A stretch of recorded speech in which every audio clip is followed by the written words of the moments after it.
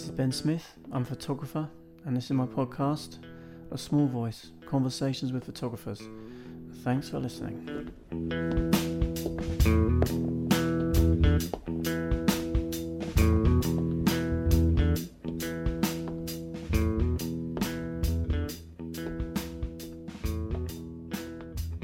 Hey folks, this is Ben. This is episode 200 of A Small Voice, Conversations with Photographers. So a little bit of a celebration, I suppose, that we reach another kind of nice round centenary number. Maybe I should have baked a cake. Maybe someone else should have baked me a cake, but no one did. But anyway, I'm glad you've come to listen to this 200th episode. And my guest on it is Emma Hardy. So bear with me while we do a bit of housekeeping, and I will introduce Emma after that. Very important. Let me do a sponsor read for my brand new sponsor. Now, you should listen to this one because it actually could be very relevant to a lot of you, their product. So this episode of A Small Voice is brought to you by PicTime. PicTime is the advanced online gallery platform for photographers that combines flexible, beautiful client galleries for seamless photo delivery, customizable layouts, built-in slideshows, client-specific print shops with powerful marketing automation tools to help you maximize your revenue, and now even a full blogging feature. PicTime is innovating the digital space between photographers and their clients by providing all the tools you need to make sales, engage with your customers and tell your story, providing an all-in-one solution optimized to help you deliver and sell prints, elevate your images and grow a successful business. Try PicTime yourself completely free for 30 days by signing up for a trial period at pic-time.com and enter the code A Small Voice to get an exclusive bonus month when upgrading to any PicTime paid plan. Elevate your photos and build a successful business with PicTime, the all-in-one platform to deliver, share, and sell your prints. That's pic-time.com. So I'm very excited because at the end of this week, I am off to Montana for the Chico Hot Springs Portfolio Review. So most of you will have listened to my specials from that event up until now and heard lots about it.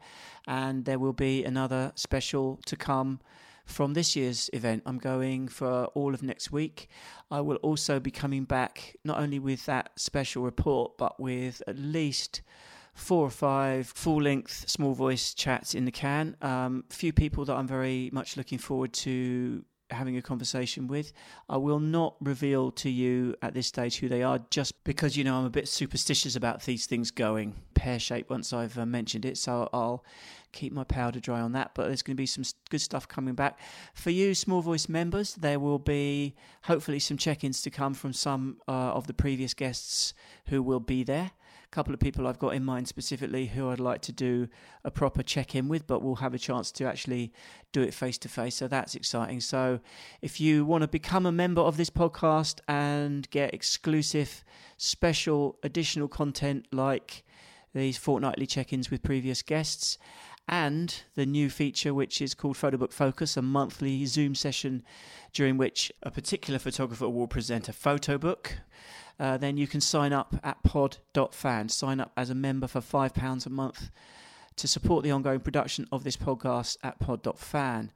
Emma Hardy, this week's guest, will be doing a photo book focus in April. Those of you members who are listening and who are going to hopefully enjoy this chat I have with Emma, if you want to hear even more about her book Permissions, then she will be up next for Photo Book Focus in April.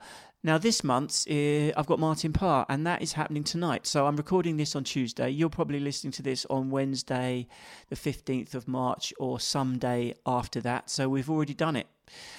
If you are a member, you can access the recording of that at the members page of my website, bensmithphoto.com/member. or members, and that is another perk of being a Small Voice member, that you can join those Photo Book Focus sessions live once a month, or access the recorded video subsequent to that. So yeah, Emma is going to be up, but let me introduce her properly in a minute. This episode of a Small Voice podcast is also sponsored by Charcoal Editions, the newest project of the Charcoal Book Club, a curated online gallery selling open edition silver gelatin prints.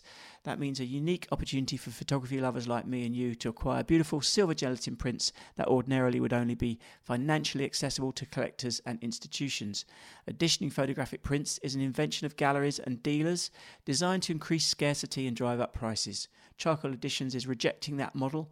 The purchase price of their prints reflects an equitable division between artist, printer and gallery. You're not paying for a signature or artificial scarcity, but for light itself, captured within the fabric of black and white photographic paper. So go to charcoaleditions.com to browse through some of the beautiful images available there. So let me introduce properly this week's guest. Based in London, Emma Hardy is well practiced in capturing the nuances of everyday life. Her images reflect an often unnoticed drama behind the scenes.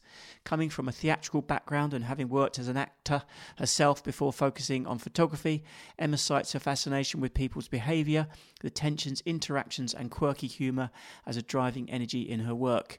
Mainly self-taught, Emma photographs on film, simply with natural or available light, stating, "I try not to impose much technique or too much of myself on my subjects. As such, there's a hallmark honesty to her work. Her images are infused with a believable sense of being. Her portraits are intimate and unself-conscious. Tilda Swinton, Natalia Vadianova, Naomi Rapace, Michael Fassbender and Stella McCartney have all sat for her, among others. She started photographing portraits, documents and fashion for British Vogue, The Telegraph magazine, Vanity Fair, The Fader, The New York Times and Rolling Stone, among many others, and had her first solo exhibition at the National Portrait Gallery in London in 2006 with a project entitled Exceptional Youth. Other exhibitions in London, New York and Milan followed, and she was invited to photograph a series of portraits for the London 2012 Olympics, again featuring at the National Portrait Gallery. 39 of her portraits are in the permanent collection at the MPG. In 2012, she was commissioned by Oxfam and The Economist to travel to Cambodia to document the citizens of Phnom Penh who were battling the government's land grabs. This series became an exhibition in London 2013 titled Losing Ground. The exhibition travelled to Washington DC where the images were used as a lobbying tool to help the Cambodian situation onto the G8 summit list. Permissions, Emma's first monograph, was published by Goss Books in November 2022, and some of the images were exhibited at the 1014 Gallery in Dalston, London, between December 2022 and January 2023. Describing her aesthetic as raw but tender, Emma finds beauty in imperfection and polish in the detail of everyday life. And through her lens, the most ordinary moments seem steeped in romance and intrigue, as if her subjects are characters in a movie playing in her head. Okie doke. So yeah, I had a great chat with Emma. I hope you're going to enjoy it. We were able to actually sit there opposite each other, which is always a treat. It used to be, the default way of doing this for many years, as you know, especially you long-term listeners. But increasingly, it's been remote of late, and that, of course, gives me amazing opportunities to talk to people all over the world. But it's great to be able to get on the tube and visit someone who's London-based and chat with them face-to-face, which is also why I'm very much looking forward to doing some chats at the Chico Review next week, because that, again, is always nice to just sit there opposite someone. Now, one little addendum here. Emma was anxious to clarify something because, obviously, the book Permissions, as some of you will know, is primarily a project focused on Emma's children. And we talked a little bit about, the title of the book itself, should give you the clue about consent and permission and how she feels around various issues relating to that. And she just wanted to answer a question that she didn't think she'd really answered properly. So anyway, let me just read this out. I've checked in with my children constantly about how they feel about their pictures being printed in a book or hung in a gallery. How they feel about their pictures is essential to the work, and each time they've been fine with everything. I think what really touches me is that they respect my work and want to support me. Mainly, really, I guess, because they love me and trust me. I mean, how incredible is that? I don't take that honour lightly. I'm grateful for it every day. So please do enjoy this chat ahead with Emma Hardy. I always like doing these like this. There's something about that remote thing that, you just lose something, I think. But lots of great people I've been able to talk to that I know no way I would have been able to sit in a room with. So, you asked me about, I'll probably edit this out, but I'd love to get Nan Goldin, but I don't think. I was thinking. I wondered if Sally Mann and Nan Goldin. Sally Mann would be amazing. Yeah, you will. Actually, it's just put it out there. You will, because Nan seems like, I know she doesn't. I don't think she likes doing interviews or anything. I've sort of tried to pursue a few sort of intermediaries. And now would probably be the time because she's promoting this film that she's in, this doc. Have you seen it? Yes, I have. Yeah. Have you? Yeah. Have you? Not yet. What do you think? I think it's a really important film. I think it's a really important film on all sorts of levels, not least, I mean, all the Sackler stuff aside and the fact that what she achieved as an artist with her own traction and her own kind of devotion to the cause is extraordinary, but also just what I learned from the movie about her home life, her family life, which I didn't know about. I think there were quite a few things that were revealed in the movie that she hadn't allowed into the kind of public arena until now, because it seemed appropriate and so on. But I've studied her work for years. I mean, she's one of the photographers who really got me excited about photography when I started to look at photography in a different way. She's hugely influential. That's for sure. She's hugely influential, and I guess her access to reality, to the present moment, to immediacy, to honesty, to really visceral emotion and feeling is something that not many photographers before her had really done or done successfully, because it seemed to me before then photography was very much a kind of a creation. I think, broadly speaking, photographers who, certainly going back decades and decades and decades, they came from a very privileged part of society because they were the ones who could afford cameras, had access to, well, all the kind of nuts and bolts of making photography work, and certainly the ones who travelled, they had teams of people carrying stuff around for them. Now, that's not everyone can do that. So I think that what we saw in photographic terms, or what I saw when I started looking at photography, was like, it's all very beautiful, this, and it's very lyrical. And so photography to me started off as story, not kind of the real thing. And it was only when I came across Nan Goldin's work and also, by the way, Richard Billingham and Nick Watlington, I was like, whoa, this is like, how did they manage to have a camera in amongst all of this stuff? How did the camera not stop what was going on? How did people who were being photographed not reorganize themselves because there was a camera there? And I was very curious about how those photographers managed to do that. And I think it was, it was by dint of spending enough time with the people they were photographing that they kind of didn't notice. Yeah.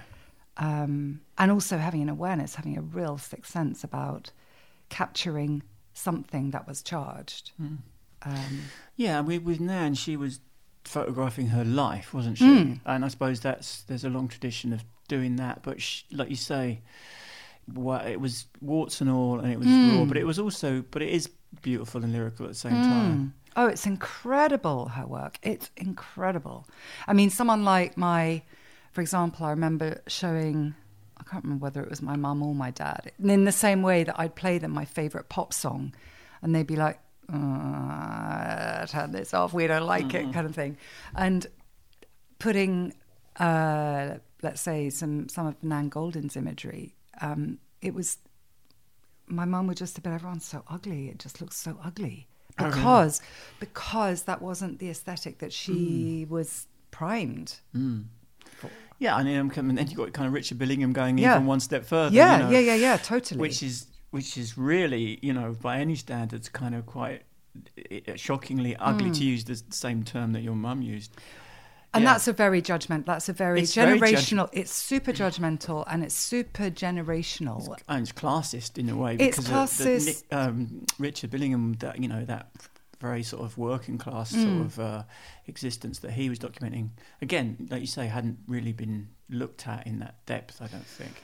No, I mean there was kind of like there was photography of the working classes, all the London Picture Post and all of those black and white photographers who were photographing kids on the street, or whether it was in London or in Ireland or wherever. There was always this kind of poverty photography that went on, and I think to a lot of viewers that was other. It wasn't really relatable, and very often those pictures were incredibly beautiful. They were really beautiful because the photographer had an eye for the landscape or the swoop of a street or the arc of a child leaping or whatever it was. And they kind of conjured a beauty out of the desperation. But that was a bit kind of almost faked.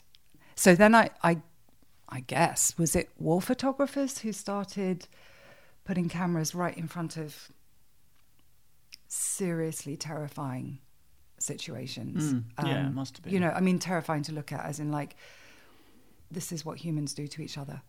Oh my God. And then you get, and that's a whole other thing. But to, let's say, my parents' generation, photography was a beautifying tool. And if it didn't do that, then it wasn't successful. Right, yeah. It's funny to think that's the case now, isn't it? I mean, it's the way in which things evolve and change. But yeah, absolutely. It had a particular kind of raison d'etre. Yeah. So Breaking Ground, which Nan and Richard and Nick and many others did, I think that was definitely a new movement. I mean, I historically, I'm not really very qualified to say, these were the people. There were probably people, they probably had predecessors or people who were doing it in a smaller way. And there are probably a ton of people out there who are still undiscovered. I mean, look at Vivian Maier as a very upfront example of someone who was making work and died before her work was even found. Yeah, and she's the real kind of ultimate example of the real artist of that. Who was making work for her own joy. Yeah, and the whole narrative of how that all how it unfolded, how she was discovered and all that. You couldn't make that up. You know what I mean? It's just perfect. It's a kind of perfect narrative. It is. And is it better, purer art, if you're making it for yourself? That's a good question. I don't know. Is it? No. I mean, I think it's okay to want people to see it, isn't it? To have ambition to have an impact on other people with your work. I think so. I mean, that's why writers write and poets write poetry and painter. Yeah, definitely. I mean, you could stick stuff in a drawer and somehow get satisfaction from just doing it, but I doubt many people are in that category. Yeah, maybe it's the difference between, I mean, there are lots of things that people do for joy, and then they're classified as hobby. And there's dilettante, and there's no kind of explanation or apology needed for not very good work, because people are doing it because they really love it, and they're giving themselves permission to do something maybe not very well, and who cares, because they love it. Yeah, like me playing the guitar very badly, for instance. But I think these days, actually, I was reading. Have you read 4,000? I think it's 4,000 Weeks by Oliver Berkman, talking about the currency of time. Yeah, no, I have not read it, but I know the book. It's a really good read. He's a very interesting work. It's definitely a really good read. And one of the things that he advocates for is people are pressurized to do hobbies that are meaningful, or that they then kind of broadcast, as in like, oh, I've started doing this, but I'm going to do this for charity, or I'm going to get really good at this, or I'm da-da-da-da. And it becomes a kind of public affair as opposed to a private joy. And I think photography can be both, actually. I think there's something kind of very beautiful about the idea of someone having a practice that, is its own reward kind of thing, and that they might be quietly coming back from their job as an accountant, and then playing Chopin or something just to themselves, and I don't know, there can't be many people who do that, but I love that idea. And the same could be for photography. You could be doing work that no one that you're not interested in. I like the idea of music, because it's a kind of out loud thing. Other people can hear it. Photography is, can be really private. Yeah. But someone who is playing beautiful music for their own joy Yeah. and sort of personal edification. I think that's Amazing. I think that's so romantic and Yes. pure. But why wouldn't you share that? That's the thing. It's Yeah. it's about.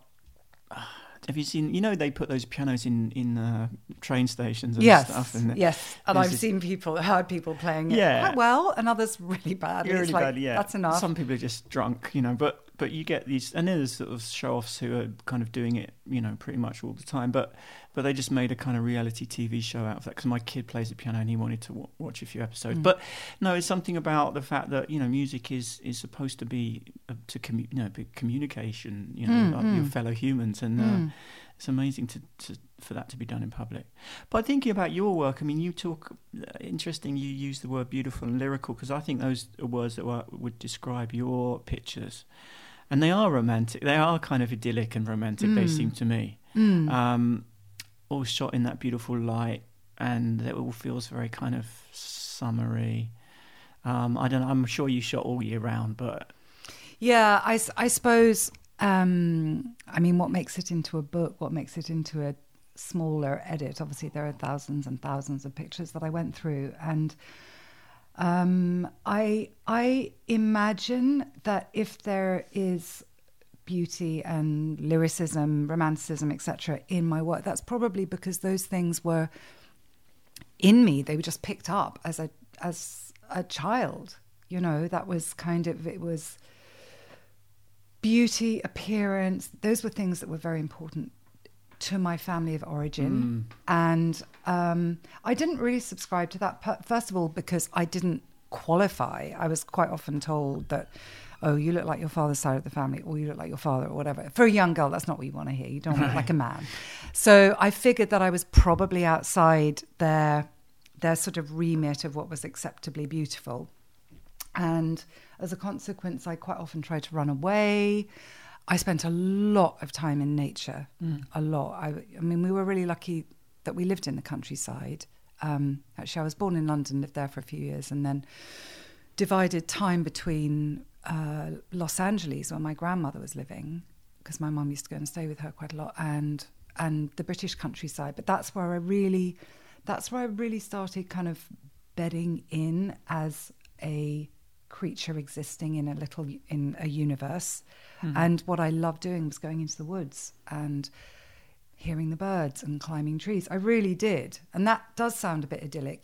The motivation was a bit more, I actually want to get lost. I want to find some beautiful family who will adopt me. That was kind of my young self motivation.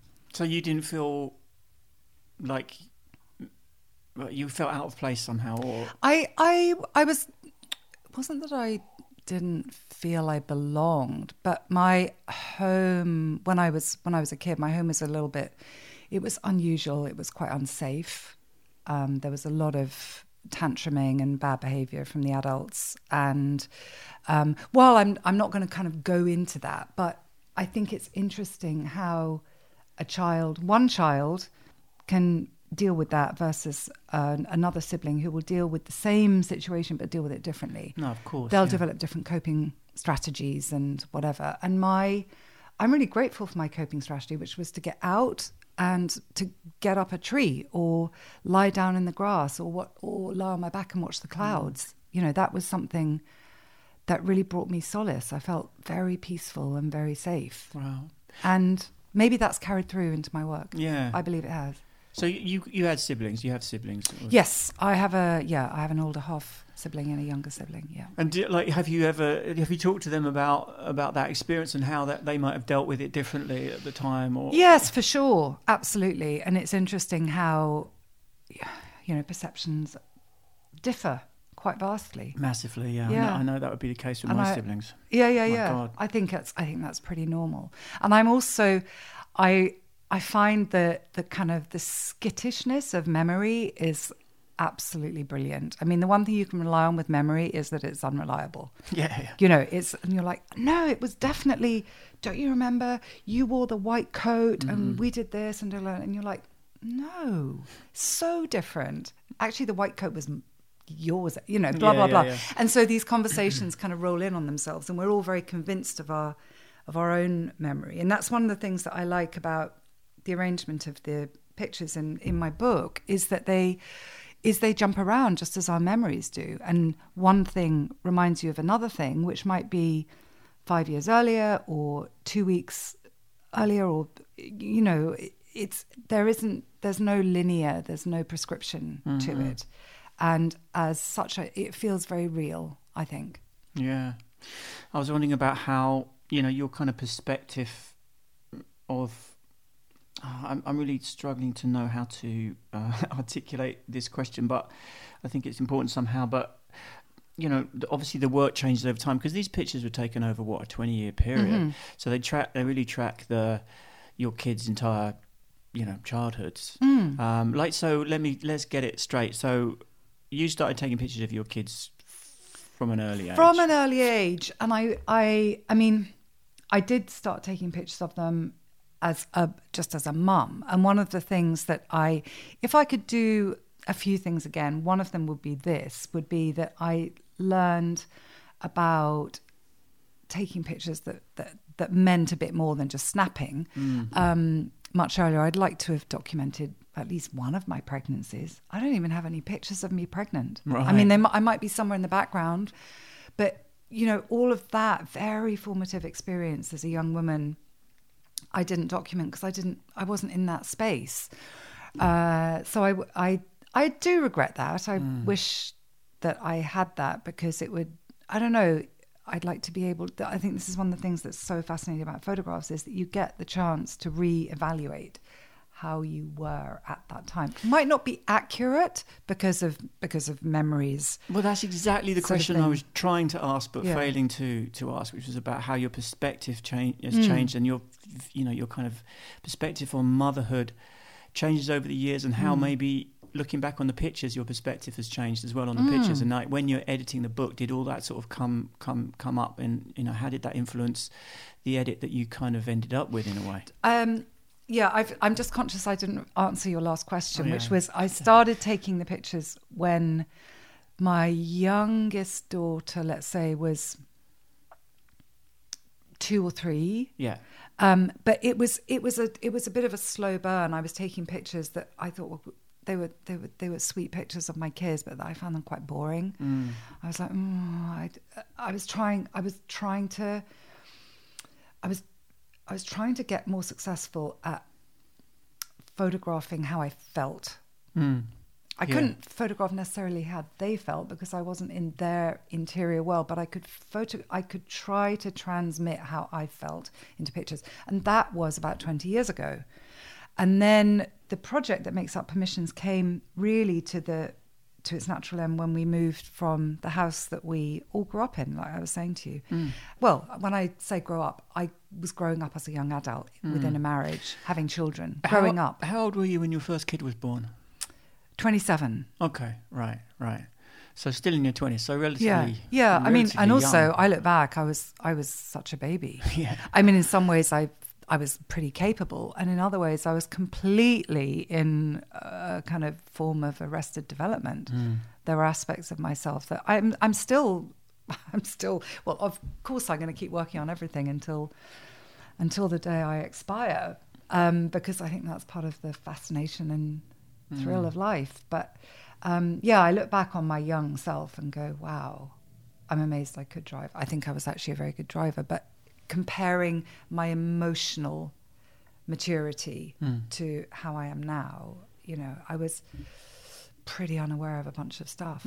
Yeah. That rings very true with me. But maybe that was helpful, because it meant that I actually wasn't able to think too deeply about stuff. I was responding in a more instinctive and intuitive and visceral way, and not intellectually. I kind of wasn't thinking things through. And I'm grateful that I took those pictures then, because I wouldn't be able to take the same pictures now. They would be very different. Exactly. If I could swoop back in time, knowing everything I know now, and with a bit more skill as a photographer possibly, I feel that the pictures they'd miss out. They wouldn't have that kind of that openness and that real, it's almost like innocence.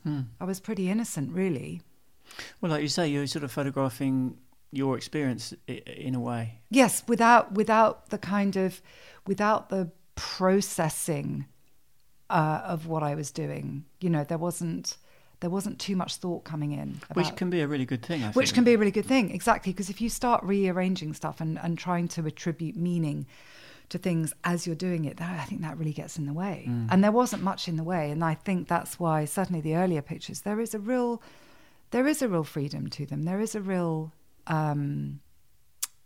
ease and kind of joy to them. And that was something that I was really trying to tap into. I was so aware of my children's ease and joy, and just that it felt so carefree when they were all together at a certain age. I want to say sort of, let's say when they were like 5 and 8 and 10 or 5. So there's 10. like a couple of years between them. Yeah, more or less. Yeah, they were, I think my oldest daughter was 5 when my youngest daughter was born. Right. My son was born in the meantime, between. In the middle. And there was that really just joyful few years when all of them were independently able, and they all still felt very unbowed by the world. And watching that and trying to capture some of that on film. And sometimes I really did wish that I could just float around like a silent, apprehended creature and just kind of endlessly witness this energy that was moving around the whole time of everything was okay, everything was easy.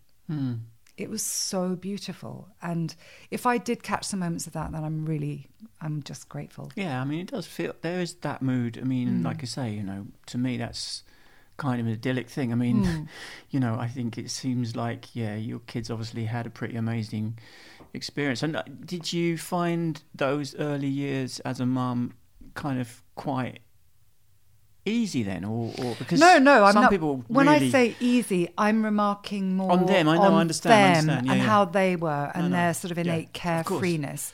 Not, And yeah, I was thinking as about a you as well. mum, I think, I mean, I was very lucky in that I had 3 healthy kids.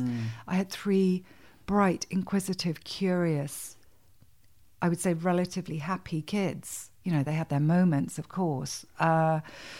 And the setting that me and my husband took them to, which was, you know, very big countryside, and we had animals and we grew vegetables. So and that was fruit an trees. echo of your own childhood. That was an echo of my own childhood. It was an echo of the best of my own childhood. But I had this absolute burning endeavour that I was going to give my kids a different childhood that was angst-free and anger-free. And I mean, obviously those are impossible things, because we all have all those things within us. At any given moment, something happens and we'll respond. So also to give children something that's too idyllic, I don't think serves them very well. I think there's got to be a sprinkle of difficulty, a and bit of grit strife. in the oyster. Yeah, a bit of grit in the oyster, absolutely. But my, let's say my struggle, if I use that bigger word, because I know I had life extremely easy, really. But my struggle was, can I be a good enough mum? Well, certainly a better mum than my own mum was to me. Can I be a good enough mum and be a creative? And when I say successful creative, I don't mean out in the world. It's just like, can I do work that actually means something, that will make the time that I've pulled from my kids, that I've kind of arranged them a bit, or I've said, let's go and do this. And it's been a slightly manufactured instance in order for me to take some pictures. And I did have this discomfort quite often. I mean, it was quite amplified very often. There was this like, I'm stealing time from them. I'm not being a good mom. I'm pushing something in a direction that it might not necessarily go in, because I feel that a better, more meaningful picture might happen at the end of it. And it wasn't always like that. Sometimes I literally was catching something that was going on. And then, you know, the photo moment would come to an end for whatever reason. And then I'd go into that spin that every photographer, I'm sure, suffers from endlessly. And I don't know how to not have this, which is, why didn't I? I could have Da da da. Yeah. I failed. I missed. Da da da. And actually, what I learned as time went by, which I think is a really important learning, is that when things line up, when life or the universe out there says kind of, I've got something I can show you. Are you ready? Are you ready? And you might be ready, and you might catch this thing that's shown to you, and that's incredibly beautiful. And the times that that's happened, I was very aware of it. I felt like my whole body started fizzing. Yeah, and the scarcity of those moments is what gives them the value, right? I Yes. mean, if taking great pictures was, this is an age-old thing. Photography is difficult, photography is easy. But if taking great pictures was that easy, then it wouldn't be as satisfying. But I mean, look, I've looked at this book, and although, as you say, you've edited down from thousands of images, maybe, or hundreds? Yeah, I mean, thousands, yes. To get into a tight edit, obviously, it's much fewer than that. But because you've clearly got. I'm sorry, didn't mean to no, interrupt. don't apologise. Keep going. No, because I don't know. Just there's so many.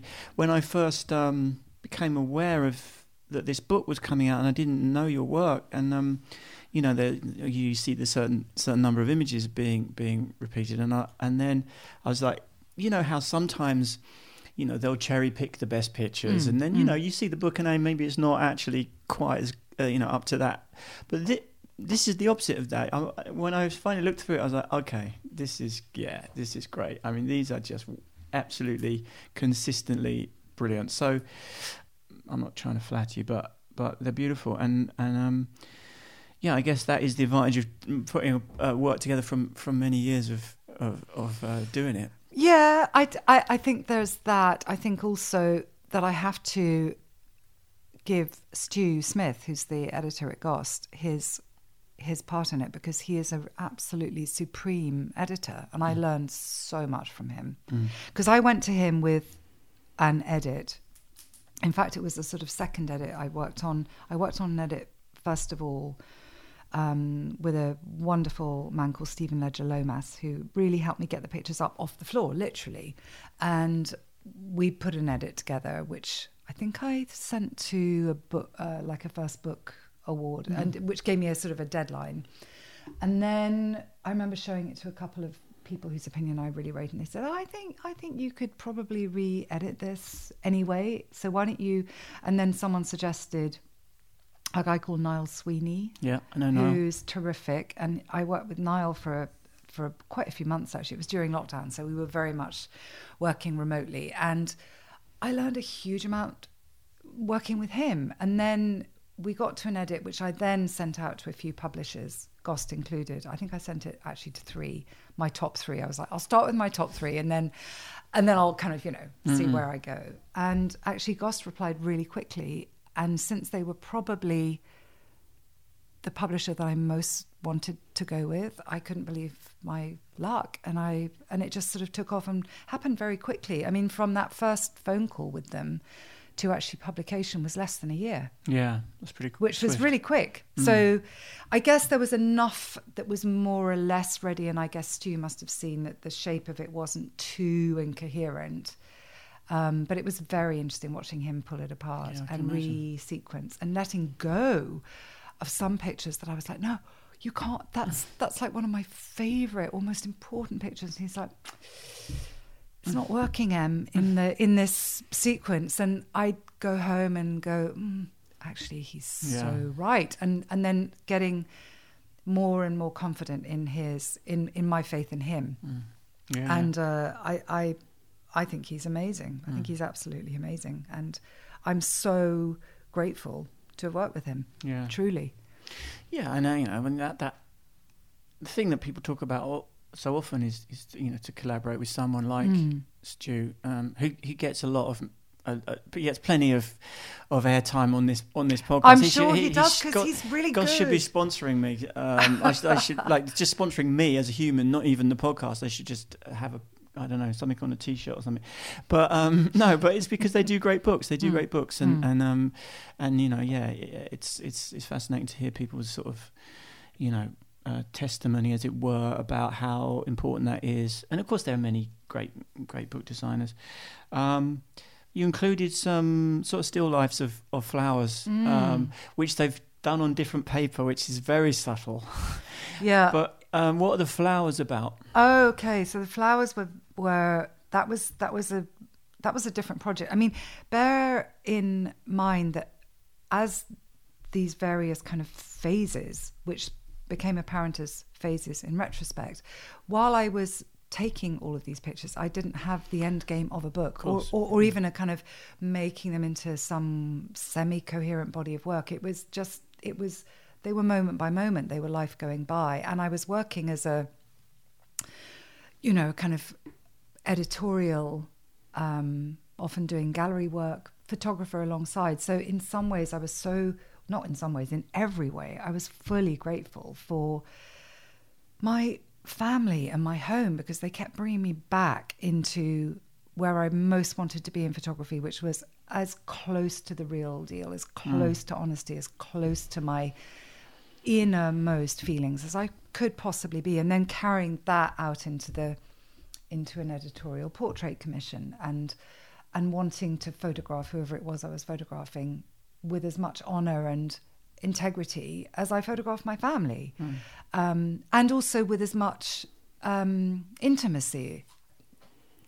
I'm just very grateful to have had the family work, and if it meant anything at the time, that's what it really meant. It was like the counterbalance to my work out in the world of professional photography. Yeah.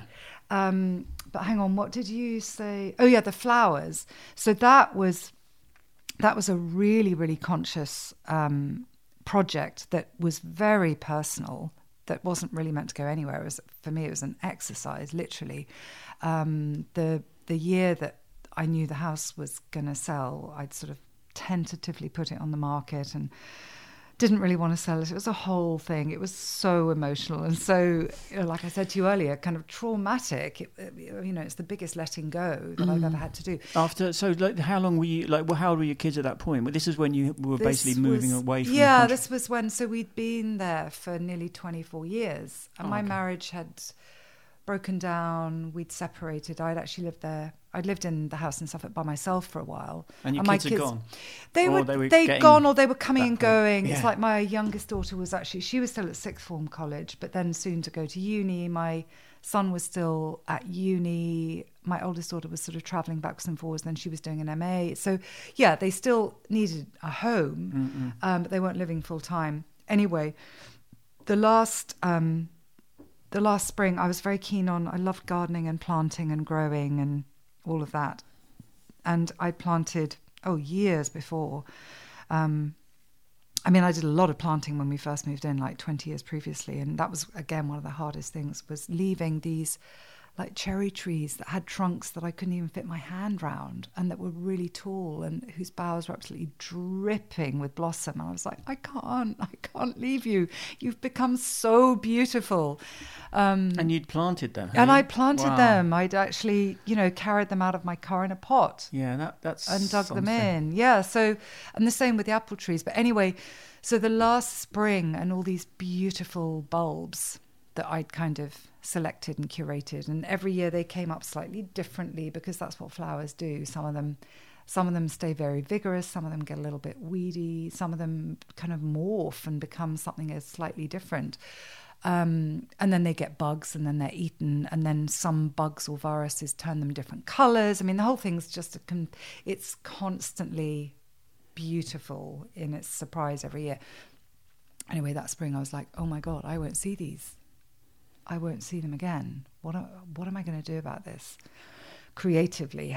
Because I was in a almost permanent state of, I'd say, kind of low-level terror about leaving, and how was that going to go? Would I survive leaving this place I loved so much? And who would I be? Yeah, it's a huge change to contemplate. Huge change. Not just physically moving, but everything that. Yeah, leaving sort of behind signifies. so many, exactly, all the big significant things that I was having to leave behind. So, and I used to run around the house going, how can I photograph this place?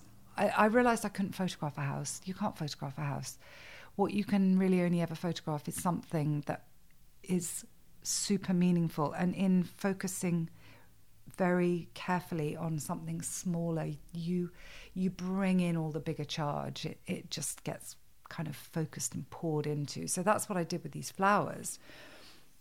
And I photographed them in a different way because I part of my practice is photographing on a large plate camera, which I didn't do very much with my kids when they were little, because it's just it's just not possible unless you have very staged, very static pictures, which wasn't really what I was interested in. I did some portraits of them and my mum when they got a bit older and could hold still for a few moments. But the flowers, I was like, right, these need to be revered and documented in the most profound way that I know photographically, and that was using the plate camera. And I felt it would pick up all of their little details and the holes drilled in the leaves by the bugs and the little tiny spiders' webs and the snail trails across it would all be picked up. And I did it for, I suppose that project lasted about 6 weeks from the start of the blooms to the end, because they came in waves, different flowers, and I'd go and pick them. Some of them I pulled up in the spirit of the botanical illustrations, where you have a bulb and then you have the flower. And I felt a bit bad about that, and I put them on my kitchen counter. There was one little window that had this lovely north-facing light, and it was. I mean, talk about. It was quite a struggle because it wasn't an ideal photographic space, and I had to balance the tripod on chairs and stools and books, and it was quite precarious. And I actually wish I'd just thought to have taken a few self-timers of myself climbing in these super unsafe, unruly positions to photograph them.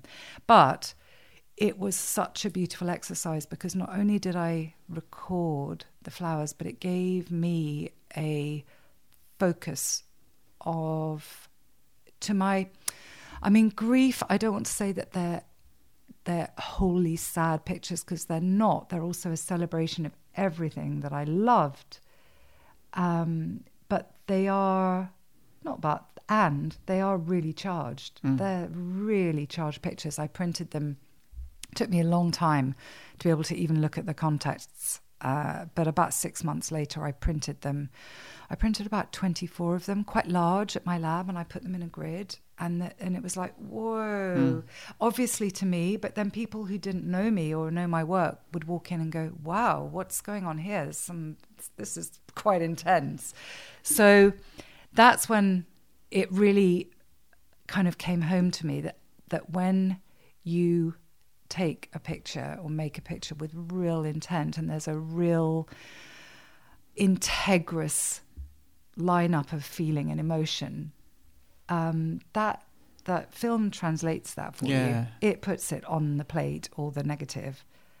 And I'm so grateful that photography does do that, because I feel that I had previously felt that the people who had greater access to that were the poets, musicians, the painters, the sculptors. How can you do that with photography? And actually, it's not so much how, it's just the fact that you do it. And then when you look at those pictures in years to come, you're like, wow, yes, that so speaks of how I felt. And I know that did translate, because people who I've never met from the other side of the world have written to me saying, I found your book so resonant and so emotional, and it's reminded me of this, that, and the other. And I've just thought, yes, photography is so magic. Yeah. It's brilliant that it can speak a language, a visual language that people anywhere can speak. No, it's extraordinary. I'm wondering if, to touch upon an age-old debate, whether it's something to do with the film itself, rather than, I mean, I know you shoot on film. All of these are always on film. Yeah. And we kind of get into this from time to time. Generally speaking, I would argue that it's not a thing. But then when you talk about the way in which those flower pictures are imbued with kind of a significance, I'm wondering, there is something, and there's something about the quality of these images in terms of the colour rendition and all that kind of thing that is particular to film. So yeah, I suppose we could debate that. Well, I'm always going to come down on the side of film because I just don't believe that pixels carry the possibility of an emotional imprint in the same way that celluloid and emulsion does. And also the thing about film is that it has its own alchemy. You know, you can be shooting in a certain environment and maybe it's very hot, maybe it's very cold, maybe the film's a bit old, but then there are going to be these other layers that might creep in.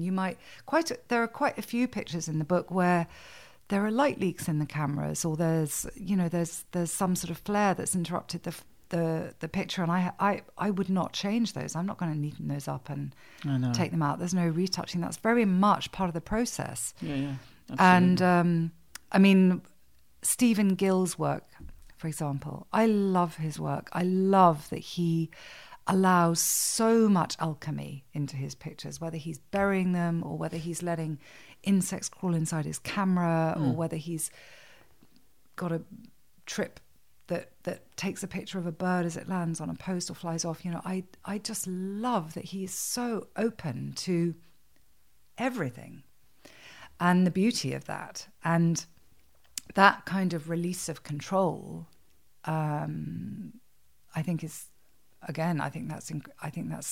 got a beauty of its own that way transcends whether someone's looking pretty or an animal's got light running across its back or something. I don't know. Yeah. There's just another layer that can come in. Yeah. The unexpected. Yeah. And being open to that learning to be open to that, I think, is an art in itself. And then once you've got that bug, running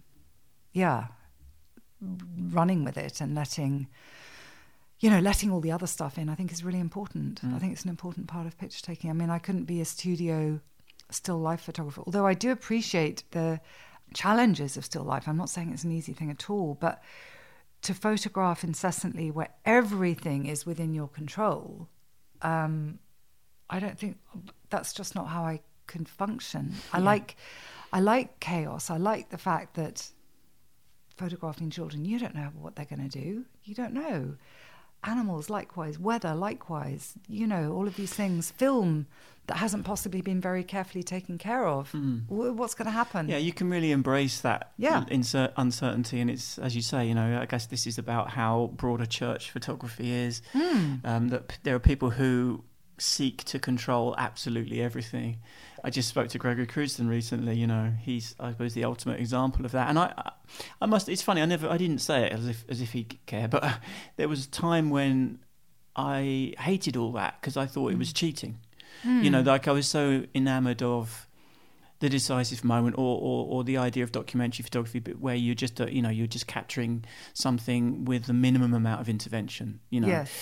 Which, you know, I still love, and this is what we're talking about. I mean, it's partly, you know, even whether you're photographing your kids or whatever. Yeah. But I've really learned to appreciate the whole other side of things. Like it's been years since I felt that way, but the way that he sets everything up so meticulously, I really enjoy that now. So I've just broadened my horizons basically as far as what photography I can really appreciate and enjoy. And I like that. Now, what about your mum and photographing her as part of this? Not we won't call it a project because you didn't have it in mind as a kind of one big kind of thing ultimately. But when did you start taking pictures of your mum? Well, there was a really distinct coincidence, which was as my children were getting a bit older and therefore less free in front of a camera, and also they didn't always fancy being in a picture, and they'd be like, whoa, and they'd scoot out of the room. They'd see me raise my camera and literally disappear or turn away, and so I thought, right, let's see. I felt in a bit of a flow. I wanted to continue taking pictures with my family. Occasionally I put myself in the picture, but I didn't. Again, I felt that was slightly cheating because I was so aware. I couldn't not be aware if I was putting myself in the picture. And then my mum used to come and stay a lot because she lived in London. She loved coming in and staying in the countryside. So I started photographing her. Now, she is someone who grew up in this culture of beauty that I was talking about. And when she was 14, 15, 16, 17, 18 to, I guess, in her early 20s, she was in Hollywood with its own culture of supreme kind of gloriousness. Everybody had to be glorious. Extraordinary, yeah. Yeah. And her mum, your grandma, was an actor. Yes, she was an actor and was kind of a famously beautiful person. My mum was a very, very beautiful child, which obviously served my grandma really well because it was helpful to have a beautiful child to take on photo shoots. So really what I'll try and keep this short, but my mum just grew up in this culture of being beautiful in front of a camera. That's what it was. It was about being beautiful in front of a camera. So when I started taking just snaps of her with her grandchildren, she would fuss. She'd be like, oh, don't take any pictures of me. I look so awful. And I'd be like, Mom, that's not true. Come on. And partly out of willfulness and partly out of kind of challenge, I was like, let me show you something. Let me take some pictures of you. Come on. And I took some pictures of her that she didn't like to start with. And then she was like, actually, that's she kind of came around to it, basically. She realized that there was she was no longer 25. And although she still kicked off about that, she could interact with the camera in a different way. And she trusted me. And to the point that we'd say together, okay, let's go off on a little photo shoot. Let's go to the estuary in winter. It's really beautiful. I'm going to take a few different clothes because maybe some colours might look better. And we did these little mini photo shoots. And I would argue right now, if she said that she doesn't like the photo, that she really enjoyed the experience. She really enjoyed me interacting with her in a different way. I think she really enjoyed being observed by me with a very gentle gaze. I didn't have any, I wasn't trying to take mean pictures of her or take pictures of her that she'd be uncomfortable with, but I wanted to take pictures that were honest, and in that honesty also show her how glorious she still was. That's so interesting. That's sort of the incentive. It feels like maybe, do you think that in that process she somehow learned to accept the kind of aging process? Because, as you say, a woman of her generation who was, a great beauty and everything. I mean, it's got to suck when you realise you're sort of, 80 sucks or 70. big time. It sucks so for badly. everyone. Why would you, just because you're getting old doesn't mean you don't still have an ego or whatever. So, but it sounds like maybe she went on a bit of a journey there. I think she did. I really do think she did, and it wasn't always spoken about because. First of all, I think there are times that if you speak too much, if you explain too much, it slightly dilutes the potency or the magic of what's going on. So when I was out on like a little photo trip with her, I didn't talk a huge amount. I didn't say, "Oh, I'm doing this because," or "This is going to be lovely because," or da da da. It was more like a dance, really. There's just something I want to say to you that I learned that I thought was so beautiful. It's a bit off the subject of my mum, but I was on assignment in Buenos Aires photographing the real tango dancers, not the showy ones. It was like the real kind of underground tango. And I was put in touch with this elderly woman. I mean, she was in her 80s. She'd been dancing tango her entire life. And she was a tiny, tiny creature. She was like a little bird. And her partner at the time was much, much, much bigger than her, massively younger than her. I think he was like 30 and she was... Anyway, I remember her saying, I found this quite shocking until I kind of got my head around it. She was saying, so when I'm dancing with my partner, I am so in love with him. I am in love. And I remember thinking, that's a bit weird. then I watched her dance, and I could see that actually that was how her, tango's a really passionate dance. And then she could just sort of come out of it and say, okay, bye, Jorge, whatever, but we'll see you next week or something. And I was like, but that's not love, because doesn't love just, how can you dip in and out of love like that? Love to me is that you can't turn it on and turn it off. She didn't mean it literally. No, I know now what she meant. And I then realized that actually what she was speaking of was also my own experience of when I was photographing whoever it was, whether it was my children. Obviously, there was an infinite amount of love involved in those moments, but photographing someone who I didn't really know at all. But that same feeling, which I can now call love, it was like it was loving that person into their best self in front of my camera, because that's where I wanted to kind of be. And so this woman in Buenos Aires spoke that very clearly.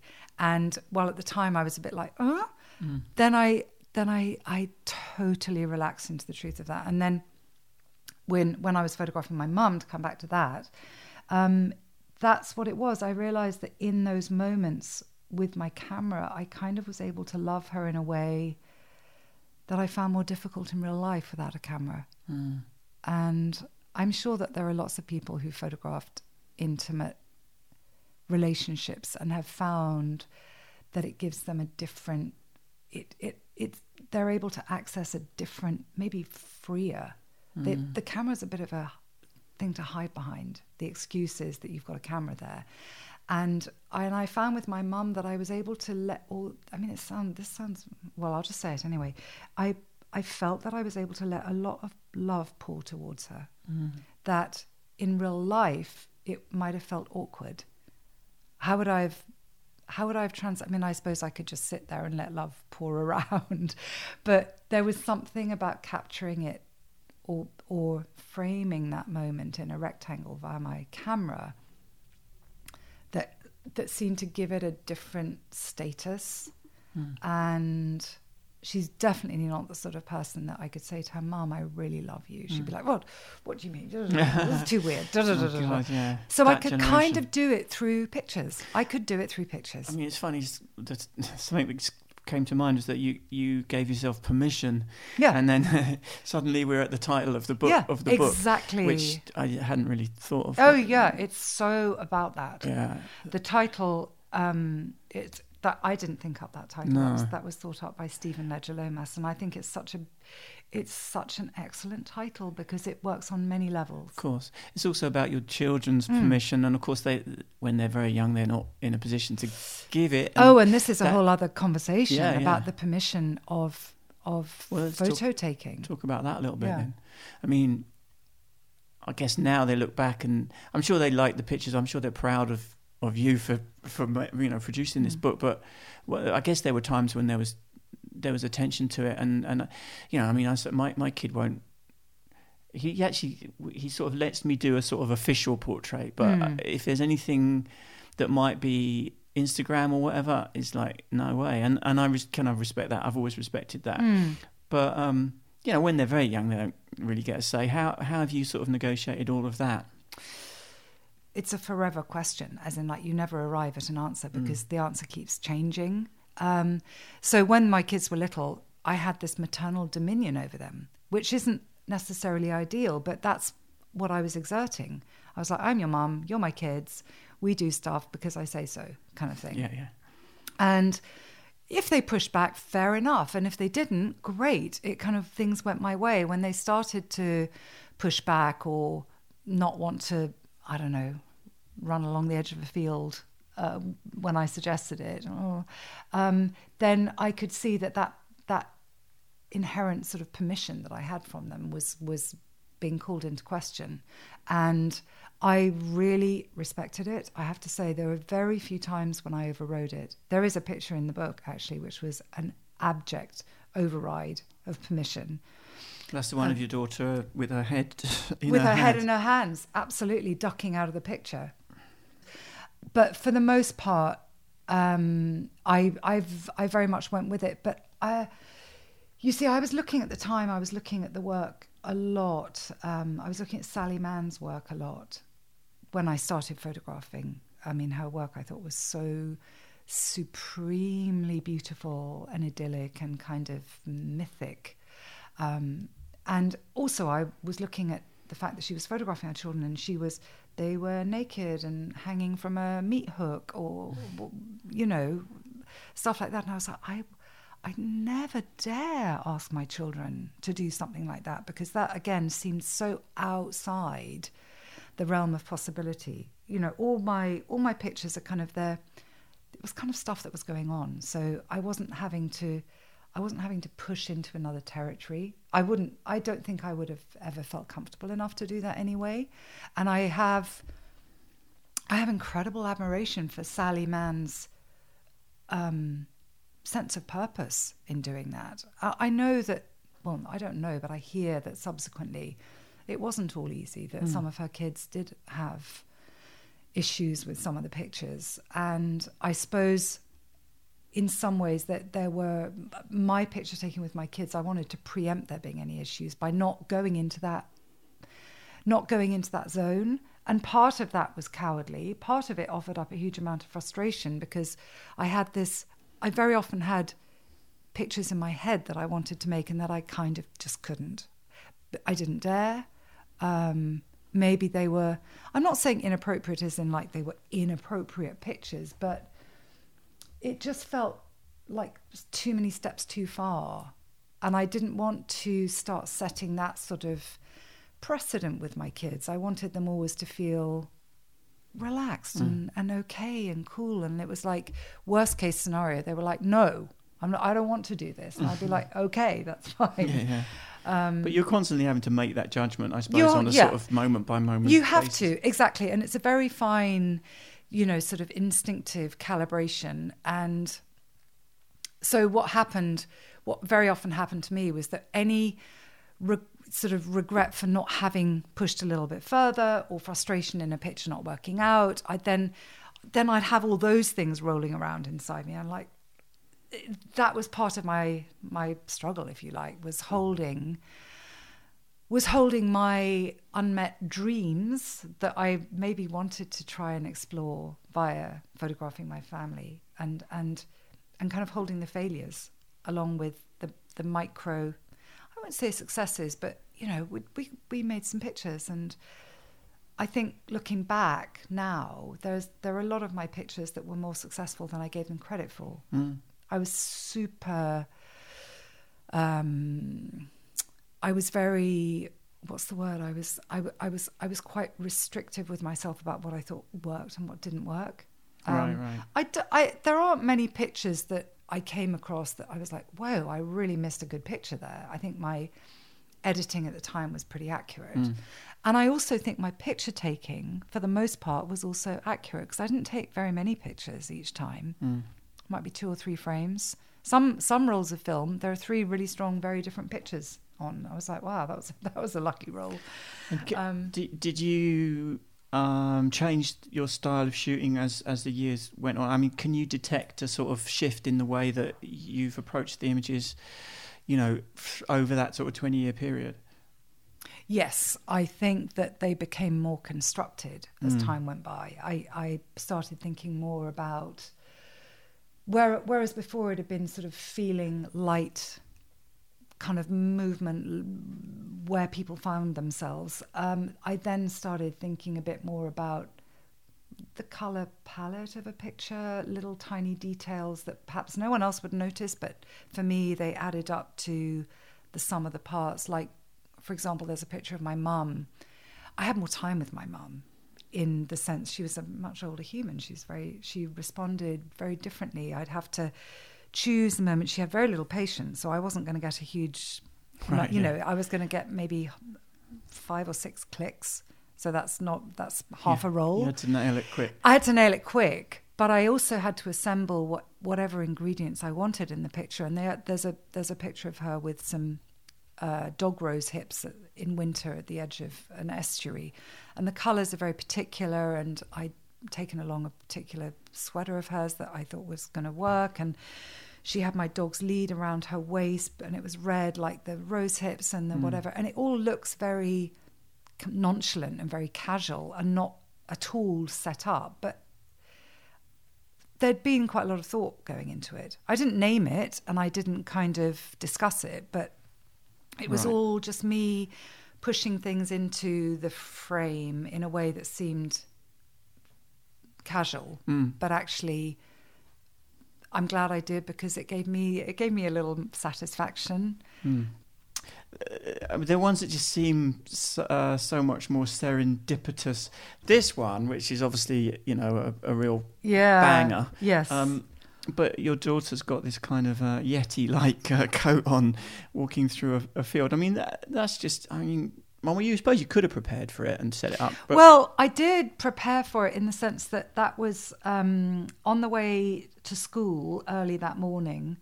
She wasn't old enough to go to school, so she came on the school run with the two others, and that was very close to where we lived. And I noticed that day that it's quite an unusual weather combination of frost and fog. Normally they're kind of mutually exclusive. There isn't, because fog is sort of damp, and usually is frost is and dry frost is cold and sort of high pressure. Anyway, they were both, and I was like, wow, that's so beautiful. She actually had that coat. So that was a coat that I'd bought her. But I can also say, in complete honesty, that the way I chose clothes for my kids, they were chosen with pictures in mind. Right. I mean, they didn't all make it into pictures, but the way that I arranged my house, the way, you know, it was all a little, it was a nonchalant kind of set. Or let's say everything was arranged in ways that I loved. So whether it was in a picture or not in a picture, it didn't matter. It was all part of my kind of visual universe, let's say. Right, yeah. But I don't want to sound like I wasn't dressing the kids. It was all, if they were wearing this outfit or that outfit, it didn't matter, because they all kind of worked in a way. But yeah, so I went back. I don't think she was wearing that particular coat. I drove home as fast as I possibly could, got the coat, said, we're going to go, we're going to make a photo in the field because it's so beautiful. And actually the lollipop was a bribe. It was a blatant bribe. I was like, 10 o'clock in the morning, here's the lollipop. What? Really? I'll do anything. Yeah. But the lollipop is the detail that really kind of sends it over the edge. I mean, that is this kind of little dot of bright yellow in the kind of colour. Exactly. Yeah, I mean. So that's how that happened. It was totally, that was an arranged picture, as in, like, I've got to make this picture. It's all too beautiful and unusual to pass by. I don't think there are any pictures of their dad at all, are there? There is one. Okay. Yeah, there's a picture of their dad and there's a picture of my dad. Yeah, I saw that one. Because there was a moment during the sequencing when I was working with Stu, when actually there were no men other than my son or a few kind of kid, like cousins or friends of my kids, boys. There were no men in the book. And because in my original edit, there were quite a few more.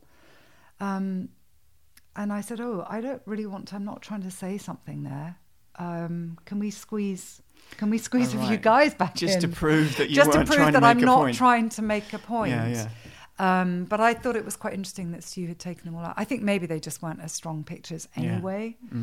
So, but I'm glad that they're there, just even if maybe it's a slightly token presence. Also, to be honest, my husband didn't really like being photographed. Well, that was what I was wondering. He was not very good in pictures. Some people just aren't. Some people just hate it. He was awkward in pictures. Yeah. And he's a most lovely, lovely man. So that's no disrespect to him as a human. But he, I'd say, can you go and stand over there? And then I'd be like, oh, actually, maybe just don't worry about it. It's fine. Don't worry. It's fine. Because he couldn't just be. He had to pose in a way that was weird. And I don't know. And your dad, who's in there, just the one picture again. I mean, obviously he was an actor, quite a well-known one, and much beloved, as it were. you know, for having been on our TV screens and all that for years. But I guess obviously he was very comfortable. I mean, or maybe not with you behind the camera. I don't know. But he was used to being in front of a camera. That's he for was sure. used to being in front of a camera, but also he was actually really hard to photograph because he'd make faces and do special pouts and all this kind of thing. So trying to catch him unawares was like trying to photograph an animal looking at you before it looked away. It was if I could catch him in between. Then I felt that was a bit of an achievement because I really didn't want to do his special camera face. He had to be on, sort of thing. Yeah, and there are a lot. I've photographed a lot of actors, and some of them are very few of them can just let go in front of the camera. Most of them have their, they go into performance. Yeah, but kind of fair enough. That's what they they are do. and what they do. I'm not really very interested in that because I'm not even getting a tiny glimpse of the human behind the performance. But I mean, we all do it to some extent, and that's one of the most beautiful things about photographing children at a certain age is that they haven't yet learned to produce themselves. Otherwise, we all produce ourselves, even in micro levels. But if I had a camera here right now, you would you'd alter yourself in some way. Oh God, I'd be squirming. Yeah, and I would too. I'd be like, oh God, hold on, let me try and, just arrange myself so that I don't look too freaky in front of the camera. And what's that about? Yeah. And children don't have that.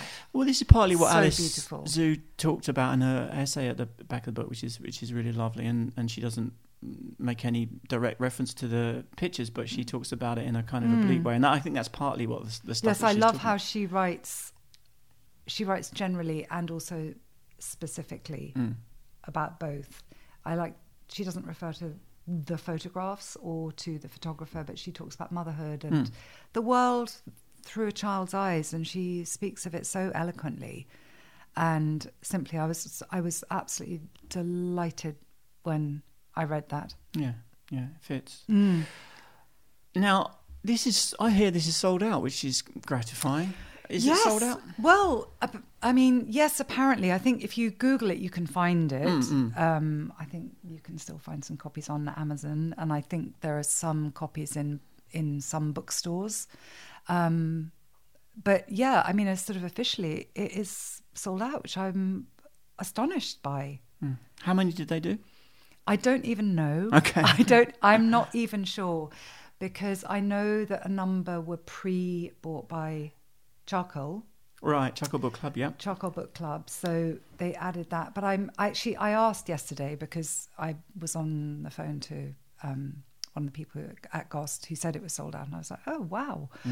And I forgot to ask how many the print run was. I don't think it was a huge print run, so it's not like it wasn't an edition of 5,000, that's for sure. Yeah, but even so, it's still for a I photo think book. it was around the 800 or 900 mark. Amazing. Well, not including the charcoal, something like that. Yeah, maybe they'll reprint it. And, I don't know if that's what Stu does. I think maybe a sellout book is such a wonderful thing. It's a good thing. I feel very kind of excited and a bit daunted by that, actually, to be honest. I'm going to hang on to the copies that I've got. Yeah, absolutely. Dear life. Yeah. No, but I mean, if people write and say they can't get hold of a copy, I can still sell some. Cool. Because I've still got some myself. Good. Well, look, congratulations. And I've really enjoyed this. This has been fantastic. Thank you so much for chatting, Emma. It's been we feel like I could easily do another half an hour, but there's a ton of stuff to talk about. Always, so much, there? Yeah, I know. But I was going to say at the beginning, I was going to fess up and say that there are times when, although I've done this 200 times nearly now, there are times when I'm like, what the hell am I going to ask Emma? Because I think certain work, it just sort of, it stands for itself, it speaks for itself, and you go, yeah, but I actually, anyway, this has been effortless, which I always appreciate and enjoy, so thank you. And we'll do the bonus questions. Thank you very much indeed.